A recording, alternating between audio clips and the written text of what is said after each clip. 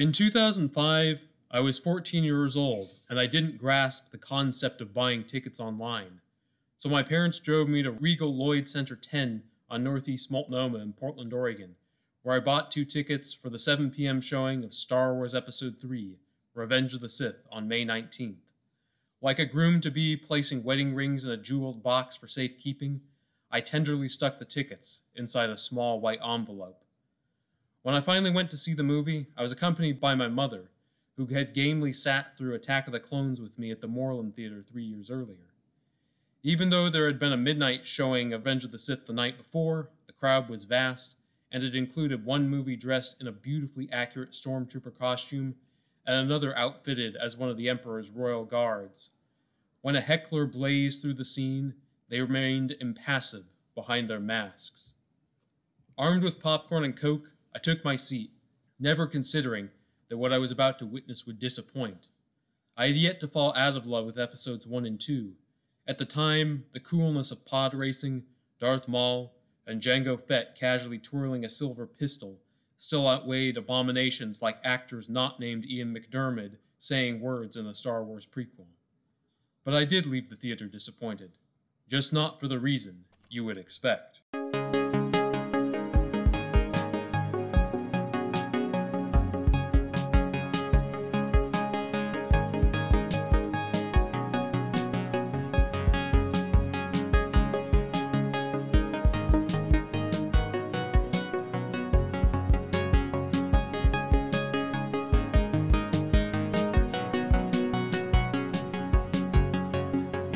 Welcome to Bespin Ice Cream Stand. I'm Josh O'Rourke, and with me as always, with powers that have doubled since we last met, Bennett Campbell Ferguson. Hello! I continue to be dazzled, Josh, by these opening references, because I feel like you always like pick ones that I'm particularly fond of, because for me, like, that's one of the high points, honestly, not just in the prequels, but all of Star Wars. Hearing Hayden Christensen saying, "My powers have doubled since we last met, Count," because he actually sounds kind of badass, which is really a miracle, frankly. I mean, that's why I went for it. I would say I spend more time on that part than any other part of the podcast, which might be telling. Out of the gate, my star rating for Revenge of the Sith is 2.5 stars. I think of the 3 movies, it's the most coherent. I think thematically, a lot of what they're trying to do works. And obviously I have problems with it, but I think overall it's the most watchable of the 3 as far as from beginning to end. It kind of holds my interest, Yeah. Well, this is tricky for me because like my heart wants to grade it on a curve, because like there's a part of me that always wants to grade Star Wars on a curve, but my brain knows that would betray everything I supposedly stand for, not to get too highfalutin about it. So I mean, I actually gonna go for the same exact star rating. I have to say 2.5 as well. I mean, for me, what elevates it that high is it is a great story. I mean, it's a really potent tale of a man who is undone by selfishness and hubris and unleashes a genocide as a result. I mean, it's incredibly difficult, challenging, powerful stuff, and a lot of points it's really, really beautifully told. Some of the visuals. I mean, Coruscant at sunset with the the warm yellow light, glancing off the skyscrapers. I mean, some of this stuff is absolutely just heavenly.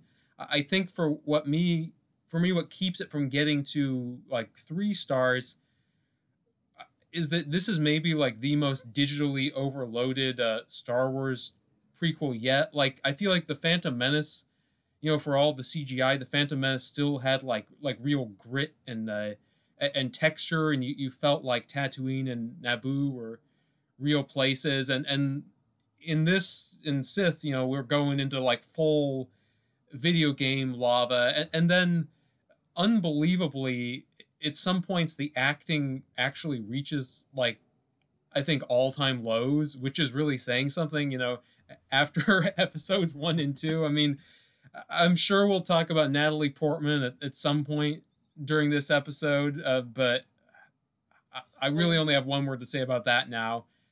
Ouch, or that performance. I mean, so yeah. Yeah, no, it's a good point. I feel like the action I don't care about because it's easy to just glance over it with all the digital stuff going on. Absolutely. And yeah, obviously the acting is my favorite in the world.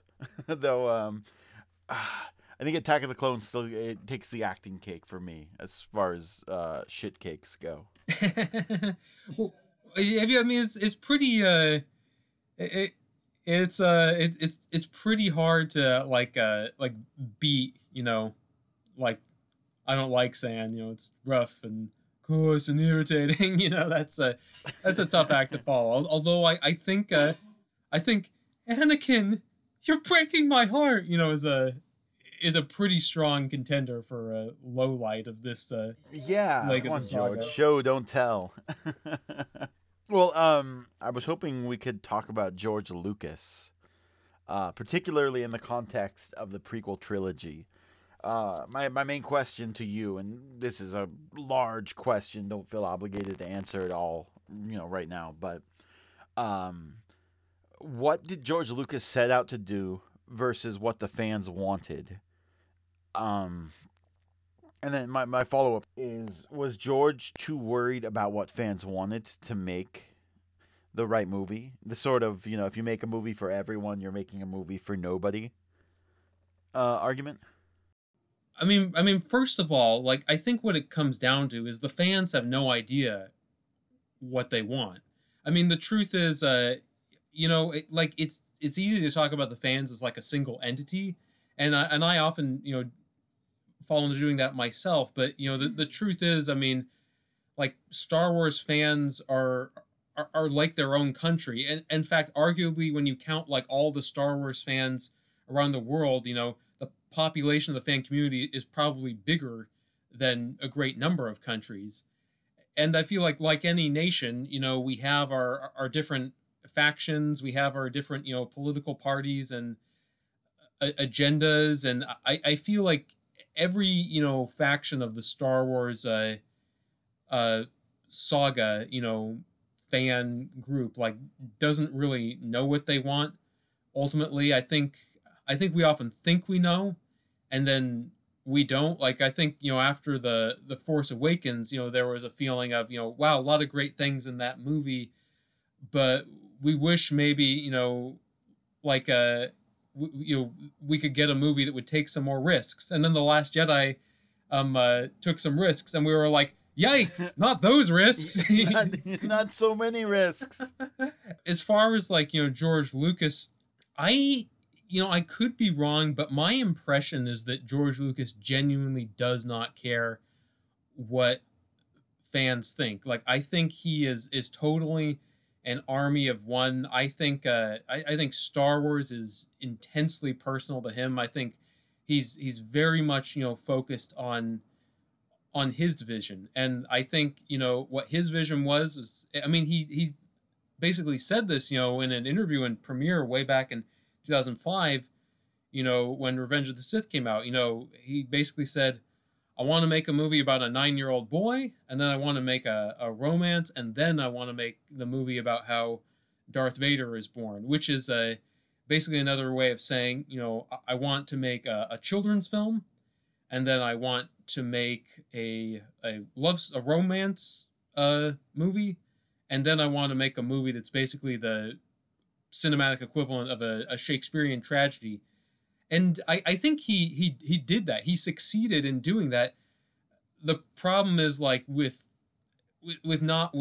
aim, more with execution. I mean, like, all of those things are perfectly, worthy approaches. It's just he did not, execute them well. He had the wrong cast. He had or maybe he had the right cast, just with the wrong dialogue and kind of his own inability to guide the actors to give the best performances possible. I feel like the dialogue isn't really doing anyone any favors either. because we know these actors are good actors or can be good actors for sure. Yes. Yeah, I think Obi-Wan to me is like the biggest tragedy because I think his dialogue is so just like telling and there's not subtlety to it. It's like everything George Lucas felt about these characters, the character has to say out loud, kind of. Not just Obi-Wan, but other characters. And so that was a big bummer for me, like big time. But yeah, getting back to the George Lucas thing, um, yeah, I think you're right. I do think he kind of set out to make the kind of movie he wanted to make, and in his mind succeeded.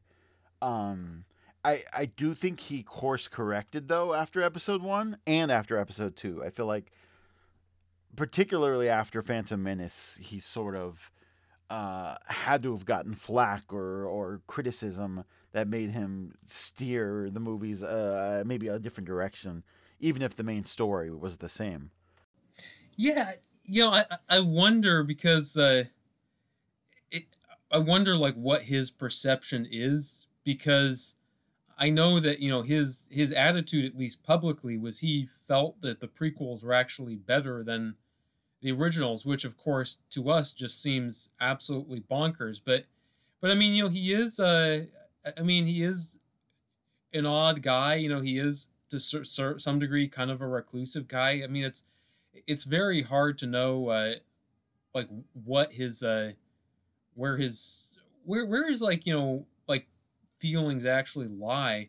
And I think like I want to go back to like what you were saying, Josh, about him course correcting a bit because I despite what I said earlier about him like not caring what the fans think, I actually think like they're like what you're saying is right and that there is evidence of that. I mean, like surely if Jar Jar Binks had become a fan favorite, Jar Jar would have had a much bigger role in 2 and 3.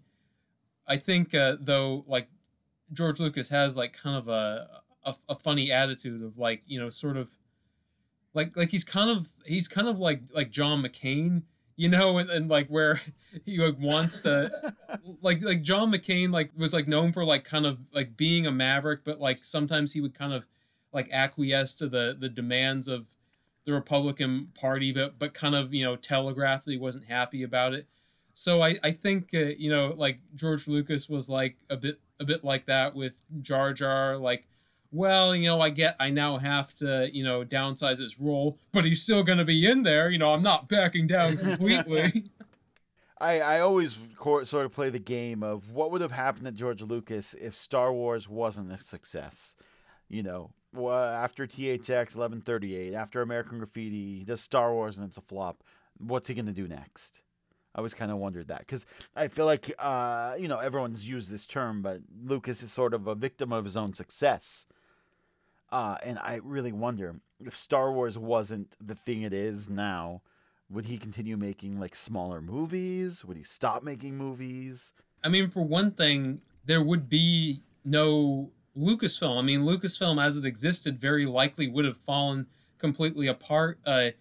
Industrial Light and Magic likely would have fallen completely apart. So the domino effect on the industry, would have been huge. If not for Star Wars, if Star Wars had failed commercially, not only would there have been no more Star Wars films, there would have been probably no Indiana Jones films. Like I think he may have gone back to films more like THX, films that were a little cheaper, a little weirder, films where if he failed, no one would care as much. Films that would be expected to fail anyway. Or I mean, like in this scenario, assuming that The Godfather is still successful, maybe George Lucas goes crawling back to Francis Ford Coppola and asks him to like put in a good word for him and bankroll some higher profile project. In which case, Lucas goes from being, instead of a captain of industry, to again being a Padawan all over again. I mean, let's face it. I think like cinema, frankly, would be different, in that scenario. And I don't know even necessarily if he would have wanted to direct again. I mean, already, A New Hope was a pretty demoralizing movie for him to make in spite of its success. So maybe he would have, like got into more of the producer side of it. I mean, like for all we know, like he might have run a studio for something. It's the possibility. Yeah. I always imagine him being sort of a behind the scenes guy. Definitely a producer, especially with all the connections he has to, Spielberg and, Brian De Palma Yes. and Coppola and all those guys. Well, actually, just those guys. Yeah, I always just wonder that because like all of his non-Star Wars movies I do enjoy to some degree. I think what I was trying to get at, which I think you touched on, is how much he has affected cinema for good, for better and for worse. But it does to me seem like he was as excited about technology as story, and the prequel trilogy is sort of evidence of that. Yeah, I think so too. But yeah, good guy. That's really all I got for George. Yeah. Do you mind if I go on like a sort of a Lucas tangent just for a sec? Yeah, please. I wanted to kind of like briefly go to like what I talked about in the cold open, like kind of like my experience as a kid seeing Revenge of the Sith, and I want to just really quickly read a part of an article that A.O. Scott wrote in the New York Times in 2005, and he talked about taking his son to Revenge of the Sith and that experience. And there was I don't know, there's some things that I relate to here that I think are important. So this is the passage. Real quick, just for some background, what was A.O. Scott's view on the first two movies? He hated them. Okay, that's my recollection. Anyway, just wanted to get an idea. Well, he actually, I should say, like, I think he only reviewed Clones and Sith. I know he hated Clones. He actually liked Revenge of the Sith. I assume, given his hatred of Clones, he hated Menace as well. But he didn't actually write a full review, so I'm not sure exactly where. Maybe he's like a closet Phantom Menace fan, but loves those podcast racers. I'm sorry to interrupt. I thought it'd be good to give a little context. No, absolutely, it's all good. After I took my 9-year-old and a friend of his to see Star Wars Episode 3 Revenge of the Sith last spring, for example, they kept coming back to the awful final battle, in which Anakin Skywalker's limbs are severed and his face horribly burned. This was a more intimate kind of violence than they were used to encountering, and they needed to make sense of its place in the movie's narrative. They were disturbed as well as fascinated, and what fascinated me was how seriously they took the scene, which is a grisly confirmation of Anakin's transformation into Darth Vader, and a punishment for his allegiance to the dark side. In some ways, I wish that George Lucas and I had spared them such a gruesome spectacle, but at the same time, their reaction to it confirmed the integrity of Mr. Lucas's story. So I just bring that up because, like Revenge of the Sith was a really formative movie because, when I saw it when I was 14 years old, it was up to that point the most disturbing movie I had ever seen. I mean, that movie, practically gave me nightmares. It was so haunting at the time. I mean, that scene where Anakin kills Newt Gunray and, Newt says, please, Lord Sidious promised us peace. Like those words just like chilled me to the bone. And I have to be honest, like when I first saw the movie, the reason I didn't like it, wasn't because of the bad acting or the bad dialogue or any of that crap. The reason I didn't like it was because it's so completely, horrified me that I just like kind of bristled against the movie. And like I do like have some, trepidation of, like making a movie for children. And it is for children. I mean, or at least partly for children. It's for a general audience. That's disturbing. But at the same time, with time, I've come to kind of admire the ballsiness of George Lucas making a movie that challenges an audience, and especially a young audience, because most movies for kids really pander to them and kind of preach a lot of phony life lessons about togetherness and family, blah blah blah. And so, I admire that aspect a bit more now. And so I think I just wanted to bring up kind of the odd contradiction of, like when I was a kid, that I didn't like it for any reason, because of the movies, or I didn't dislike it for any like aesthetic reason. It was totally an emotional gut reaction, and now I think it's like a having gotten frankly a little bit more desensitized and a little bit more jaded. I am more focused on the bad acting and the bad writing and the fact that the special effects seem like overkill. But I've kind of like always held on to that memory of that first reaction, because I think that was in that was important, and it was it was real, and it meant something to me at the time. I mean, which I mean I know you were obviously older than me when you saw it, Josh, but like was that like it all like shocking at you at the violence in the movie, like at the time for seeing it, because it was a new level of brutality for Star Wars, I think. Yeah, that was the first one that was PG-13, right? It was, yeah, yeah. Yeah, my memory of that was being like, oh, we're going to see some shit. You know what I mean? Yeah. Like, oh, they're going to hack off limbs left and right, heads roll. No, it wasn't as shocking or as formative for me. But it was certainly violent, particularly the sort of end Anakin Obi-Wan fight once Obi-Wan's won. For me, it wasn't jarring just because there's still so much death in all the Star Wars movies to some degree. Though it's obviously softened quite a bit. Sure. That actually is kind of funny, because my other topic I really wanted to get into was tone. And I would love to talk about that, of course. But to answer your question, no, I don't think it really affected me the way it affected you. But it certainly was a tonal shift in the scheme of things. I felt, I don't even want to say out of place, but it seems like Revenge of the Sith is almost like two movies in the sense of like before and after Anakin's descent into darkness. Yeah. I don't know if you can so cleanly split the movie up that way, but it does seem a little jarring watching the movie again, and obviously everyone knows what's going to happen other than the Jedi or whatever. Yeah. The audience obviously knows what's going to happen, but yeah, it's I like that they go for the level of violence that they do, and that they sort of show like this is what had to happen to create Darth Vader. This is the baggage that Darth Vader has. Yeah. Yeah. I think especially now, like when you compare this movie to the most recent Star Wars films, and the newer films look so just unbelievably tame by comparison. I mean, Revenge of the Sith is a movie that wants you to feel something.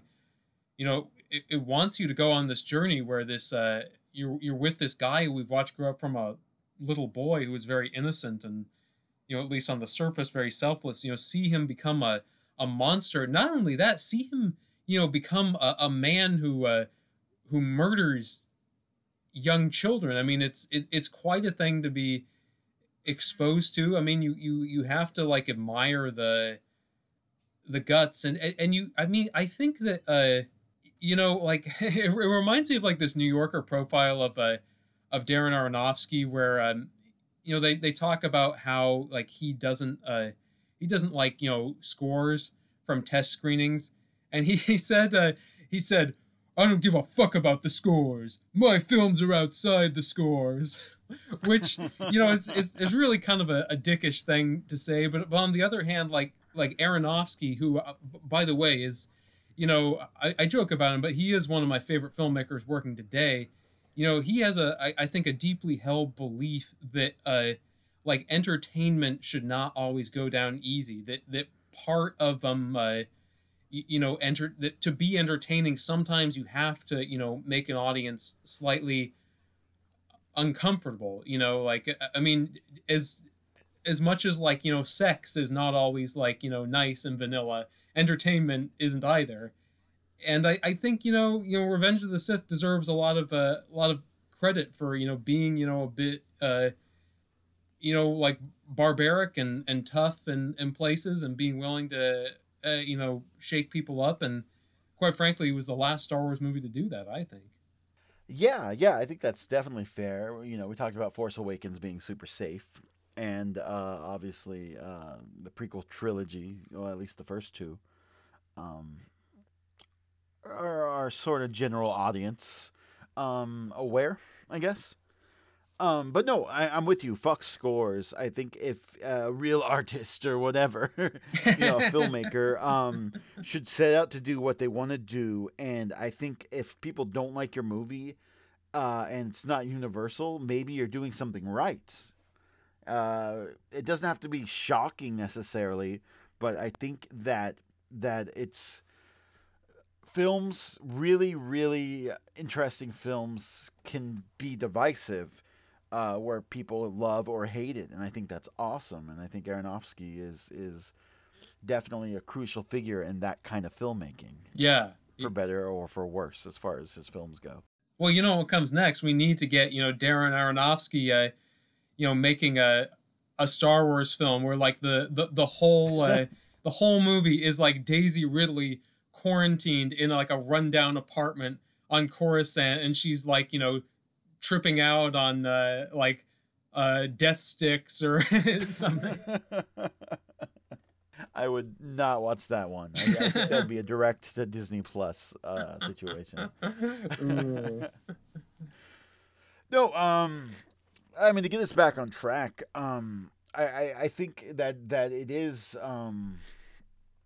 a positive that the film is more violent than the other ones, and it should be. I think that the kids watching it grew up with it. 6 years after Phantom Menace. I mean, yeah, if you watch it when you're 4 years old, you might be scarred for life. But I think you were like the perfect age for that, where you grew up with it. And as you grew up, you had a better understanding. And even though it shocked you, I still think you might have learned something.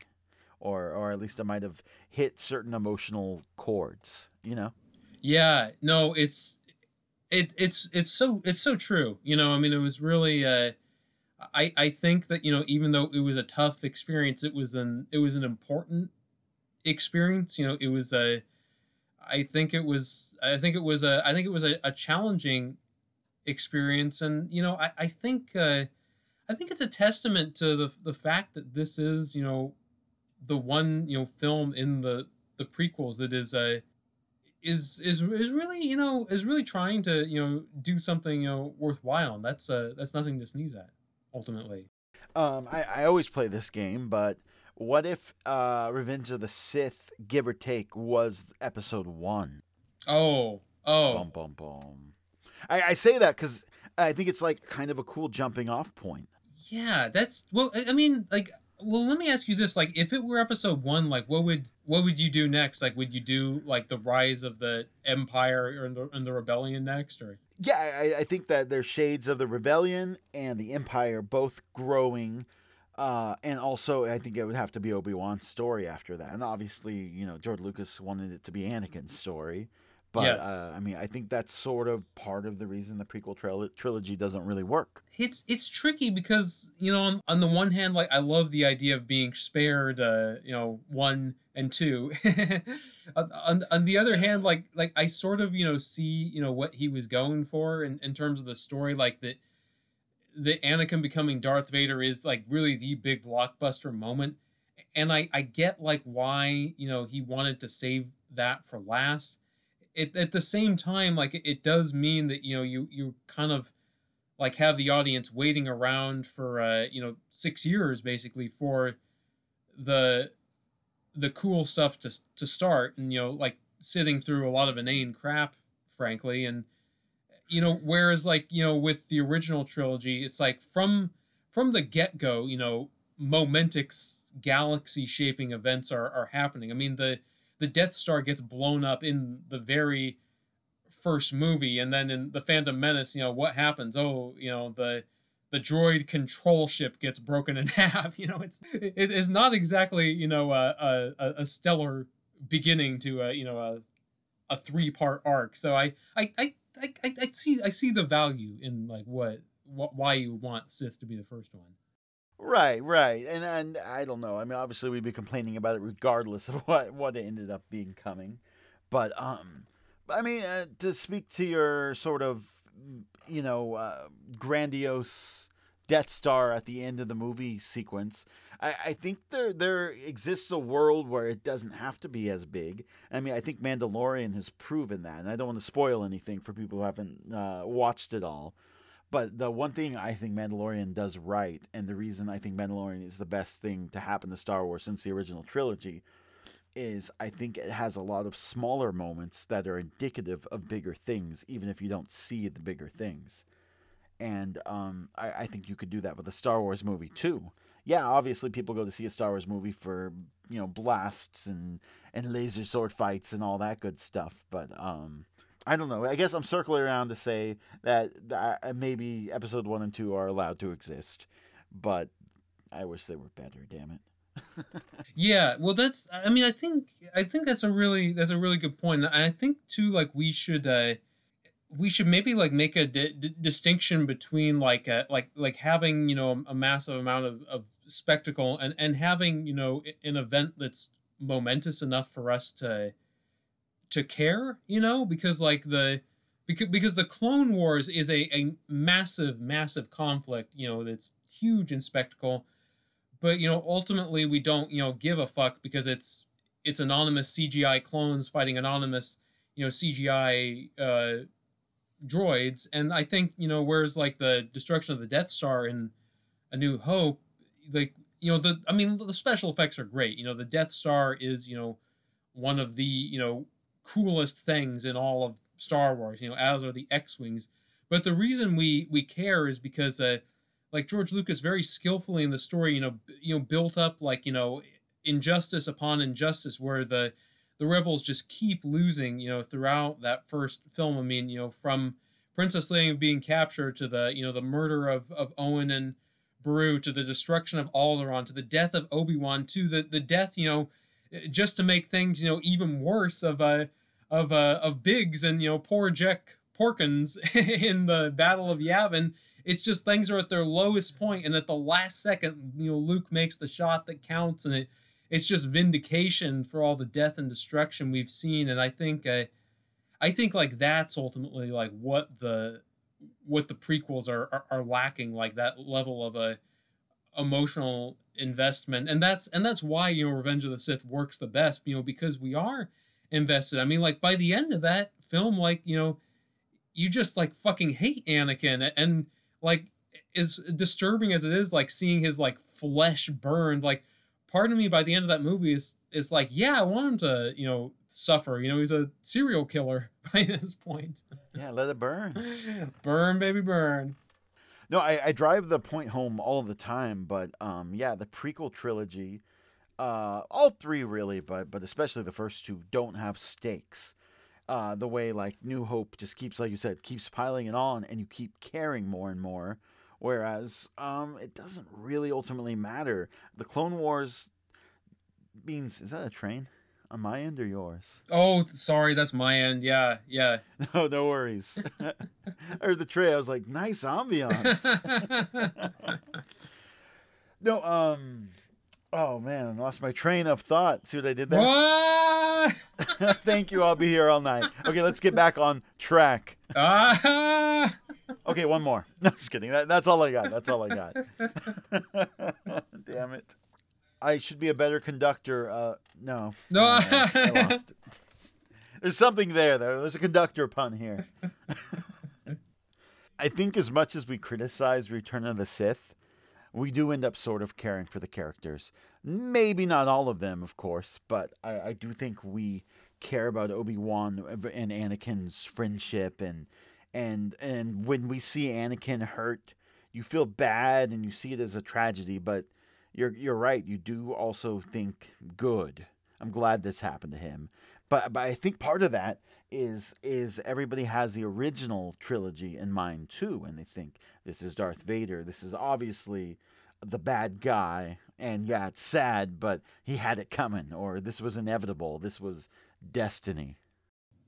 Yeah. I think it's true. I think we do have that feeling, and I think you're right. I mean, we do care more. I mean, And it's really kind of amazing, like the Order 66 montage, seeing Jedi across the galaxy being slaughtered, by the clones. Like it's, I mean, it's still amazing to me how heart, breaking, that sequence is, because, we really don't know a lot of those characters, very well. Like we're not, super well acquainted with, like, Coyote Mundu or Plo Koon or Ayla Secura, and yet, just, I don't know. I mean, that's a beautifully made sequence, and instantly, you care about the loss of this ancient order that's, trying to, bring peace and justice into the galaxy, and you care when, Obi-Wan and Yoda kind of make their last ditch attempts to, keep evil from completely overtaking good. And I think, I don't know. Yeah, I mean, it ultimately, like, it's a film, like, you have to respect on a certain level, because it has a point to make, and it goes to pretty bold lengths to make it. Though you gotta admit, though, the Order 66 is pretty convenient for story structure. What happened to all the Jedi? Oh, they all died at the same time, except a few. I mean, don't get me wrong, it's a great scene, but I think it's also really neatly tying it up in a way that, after watching it 1,000 times, feels a little false in the scheme of the entire Star Wars saga.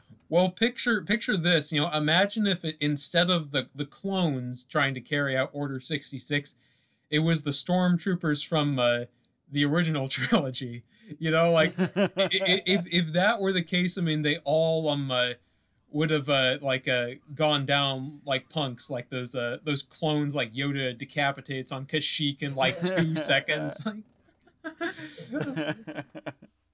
No, but I just mean to say it's very easy to just say all the Jedi were betrayed, but I can't believe in that turn. It sort of makes it seem like all Jedi are like goody two shoes that follow and hang out with their clone cop friends and trust them. I don't know. That's probably me being nitpicky, but yeah, there it is. Well, I mean, to be, I mean, you definitely raise some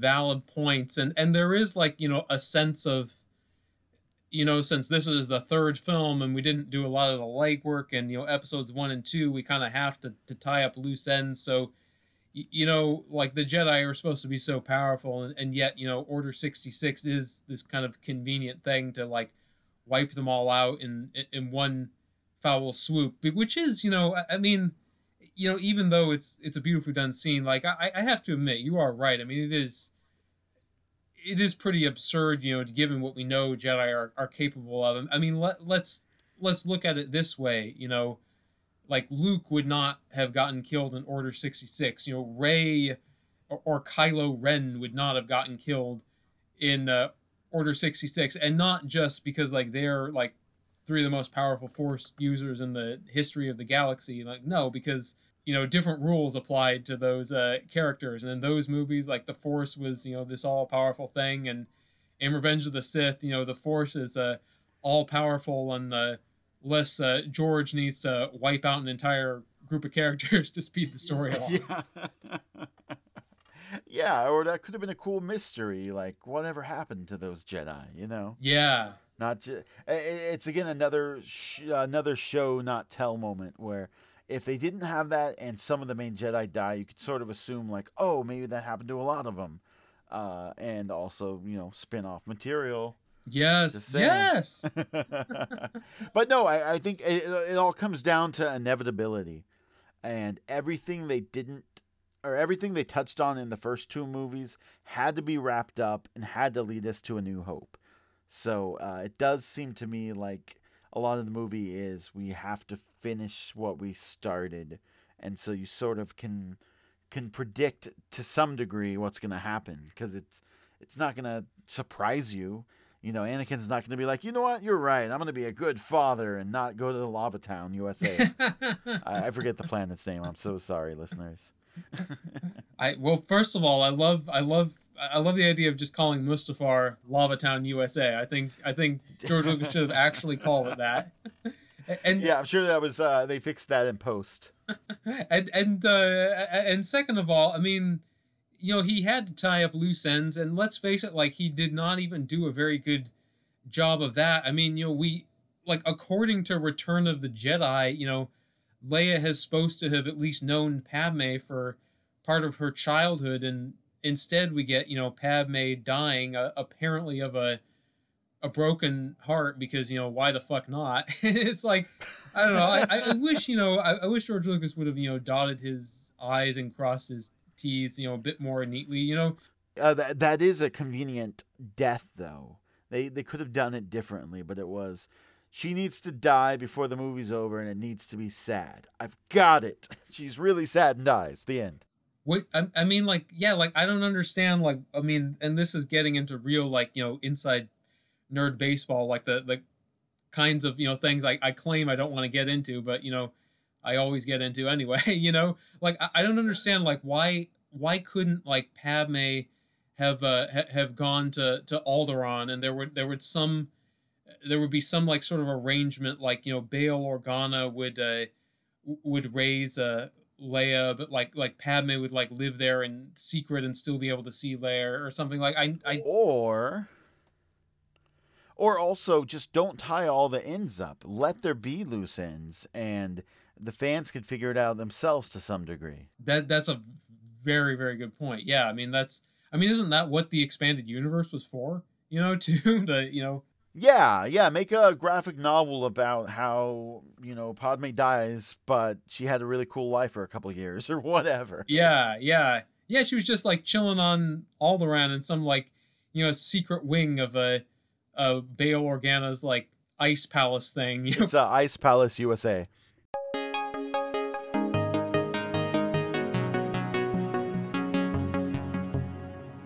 So, in the past, I've been doing what we've been calling scene wars, where I, do a kind of a monologue / reflection on a particular scene, and this time I just I found that, like, I didn't have a scene that I was particularly motivated to talk about, but I did find that I had a person who I wanted to talk about. So this is I'm calling this Faster, More Intense inside the Star Wars Actors Studio. So yeah, this is my piece for today. On August 11th, 1944, a baby boy was born in Carnoustie, Tayside, Scotland. When he grew up, he would study clinical psychology at the University of St. Andrews, but his true calling was to warp the mind, not enlighten it. Ian McDiarmid is many things: a star of stage and screen, a Tony winner, a hell of a good sport, but above all, he is Emperor Palpatine, the diabolical architect of the Republic's downfall. Palpatine may have obliterated the Jedi Order, but McDiarmid heroically made the worst of Star Wars worth watching. He played the character for 3 very different filmmakers, Richard Marquand, George Lucas, and J.J. Abrams, and did delicious work for each of them. Even Abrams' widely reviled The Rise of Skywalker blossoms when McDiarmid fixes Daily Ridley with a sinister smile and declares, "Long have I waited for my grandchild to come home." At the other end of the Sith spectrum, McDiarmid is a model of dazzling restraint. In Revenge of the Sith, "Good, Anakin, good. Kill him. Kill him now," Palpatine murmurs after Skywalker severs Count Dooku's hands. While many an actor would have devoured that line as if it were a double cheeseburger, McDiarmid utters it as casually as if he were ordering a glass of red wine. Even the domination of a galaxy demands decorum. McDiarmid is so delectably subtle as Chancellor Palpatine that it's almost disappointing when Revenge of the Sith calls for him to transform into the cackling and demented Emperor who first terrorized audiences in Return of the Jedi. Yet as an actor, he is incapable of being anything less than mesmerizing. In 2017, McDiarmid said, "Of course, I don't want anyone else to play him, but his words were unnecessary. No one else would dare." Yeah, you touched on so much about what I love about his performance. Because yeah, I do think he's a highlight in a lot of stuff, even if some of the material he's given isn't my favorite. I mean, especially his sort of turn to being Emperor Palpatine. Like that scene is kind of silly, and Yes, it and is. and also to nitpick, it's like, wait, that was his first Force lightning, and he's only done it a couple times. It seems like he turns. Uh, I don't like that when he uses the lightning, he immediately turns ugly and wrinkly and evil. I feel like that was a gradual thing over time, not every time he does it, he gets a little uglier. Yeah, yeah. No, that's a great point. I mean, like I feel that I mean, as a lover of Return of the Jedi, like I have to say that I have to say that peak Ian McDermott was, in the throne room, taunting Luke, but at the same time, like, Chancellor Palpatine like subtly corrupting Anakin for the first half of Revenge of the Sith is just so good. Like just he is so like quietly evil and in a way like kind of insinuating and repressed that it's kind of like when he's going ballistic and going like unlimited power. It's kind of like, oh man, I liked the guy who was just very calmly saying like if you were to become a wise leader, you must embrace a large view, not just the dogmatic, narrow-minded view of the Jedi. Like that's just like gold. Oh, sick burn! Fuck you, Jedi. Yeah, no, absolutely, absolutely. I mean, I'll say one more thing about him, which is that I felt like kind of compelled to like sort of like dive into his performance because I'm just amazed by the fact that he's a Star Wars actor who it doesn't matter like which director he's working with or which trilogy he's in, like he is always great. Like he's so like strong-willed and that he can give a great performance even when he's surrounded by green screen and working with a director who really does not give actors the attention they need. In the case of George Lucas, like he's so unbelievably alive. He almost seems to succeed through like sheer force of will, and I just think that's so remarkable that he in the prequels he does what no other actor was able to do. Other actors who are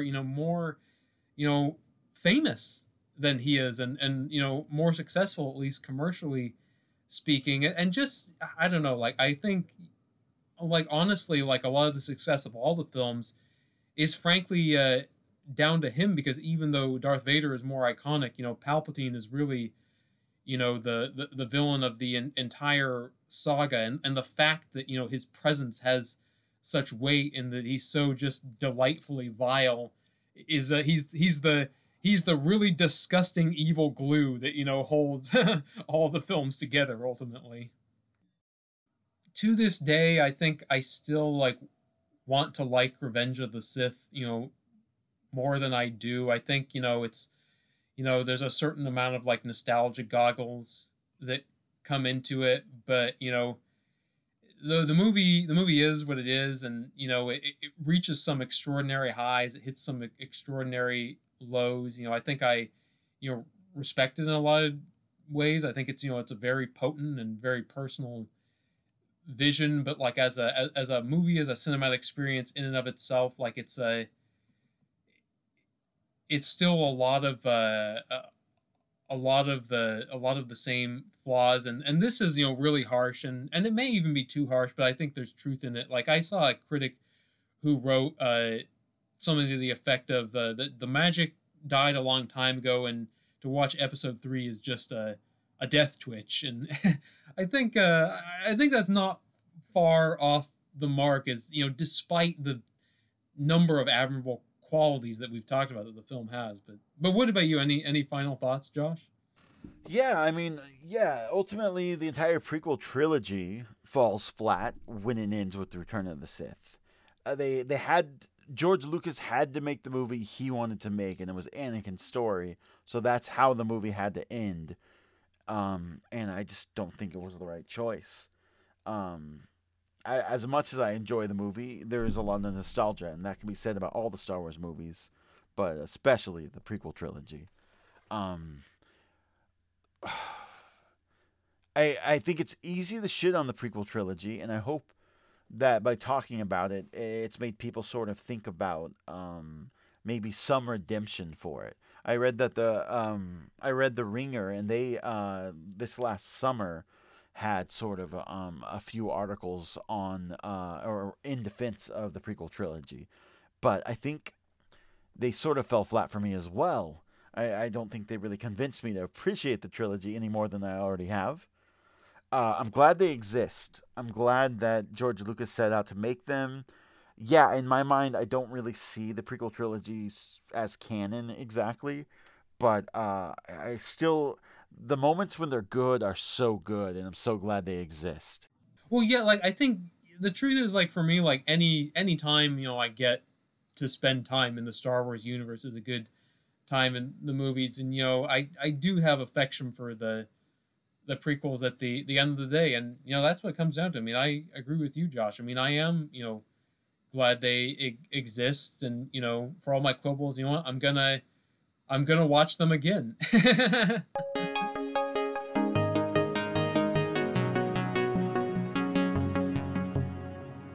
I was a little overzealous, so I actually prepared a couple. So Really? No, that's exciting. I will gladly make up one on the spot. But yeah, why don't you go first then? Buy me a minute. okay, here's my first one. Two Jedi have landed in the main hangar. We're tracking them now.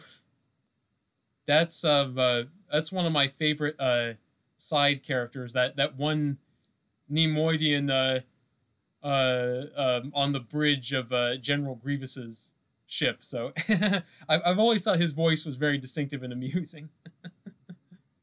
And then this is more familiar. Your swords, please. We don't want to make a mess of things in front of the Chancellor. That's good, Christopher Lee. Thank you. I think the secret to Christopher Lee, and I can't do it, so I'm not going to, is to speak closer to the microphone, and then you get those nice dulcet baritones. I think that was pretty good. That was they had the That was. It was supposed to be Christopher Lee without Christopher Lee accent. you got the Sithly overtones there, I think. Yeah, it's all about that low end. Yeah. I sense a plot to destroy the Jedi. The dark side of the Force surrounds the Chancellor. If he does not give up his emergency powers after the destruction of Grievous, then he should be removed from office.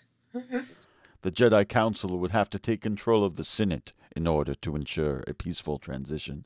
I always felt like Samuel L. Jackson in the Star Wars movies, the way he read it, it was always just a little like fragmented, like he had the script with him and he just learned the lines. It's funny, like as a kid, like I remember thinking, Mace Windu was so cool, and like now I watch the movies and it's like, my God, he seems like half asleep the whole time. I feel like he's just like a fucking bureaucrat in the Jedi Council. Yeah, and he's a career politician. Yeah. I mean, like, yeah, he has a cool lightsaber, and he's Samuel L. Jackson, but other than that, he's kind of a piece of shit. It's funny too, like when Anakin is like, how can you be on the council and not be a master? And then Samuel L. Jackson just kind of like raises a hand and is like, take a seat, young Skywalker. And it's like, oh, he like raised his hand a couple inches. That's how he means business. That puts Anakin in his place. Definitely.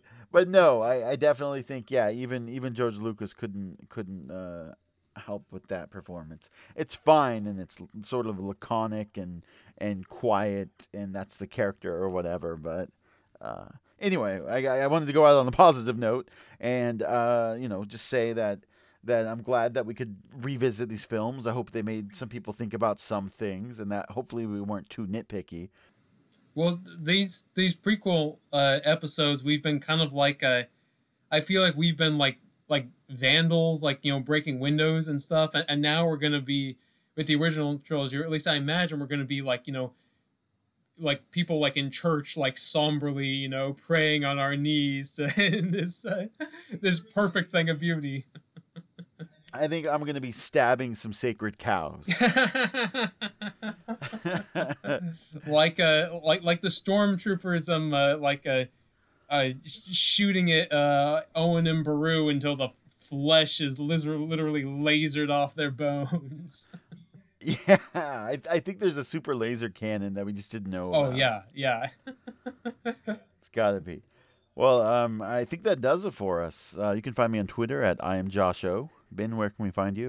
You can find me on Twitter at THO Bennett, and also I'm the host of the Spidey Scenes podcast. That's spideyscenes.podbean.com is where you can download those episodes. And sometimes I'm joined by a very fine gentleman named Josh O'Rourke, so come check us out.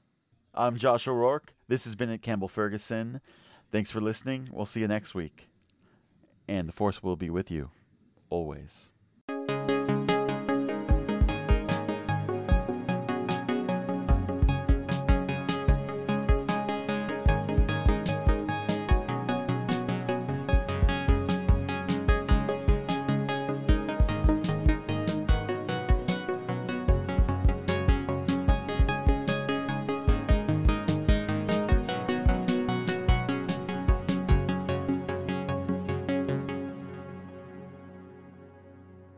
Just that moment in Attack of the Clones when he says to Yoda, "I've become more powerful than any Jedi, even That's you." a pretty good Christopher Lee.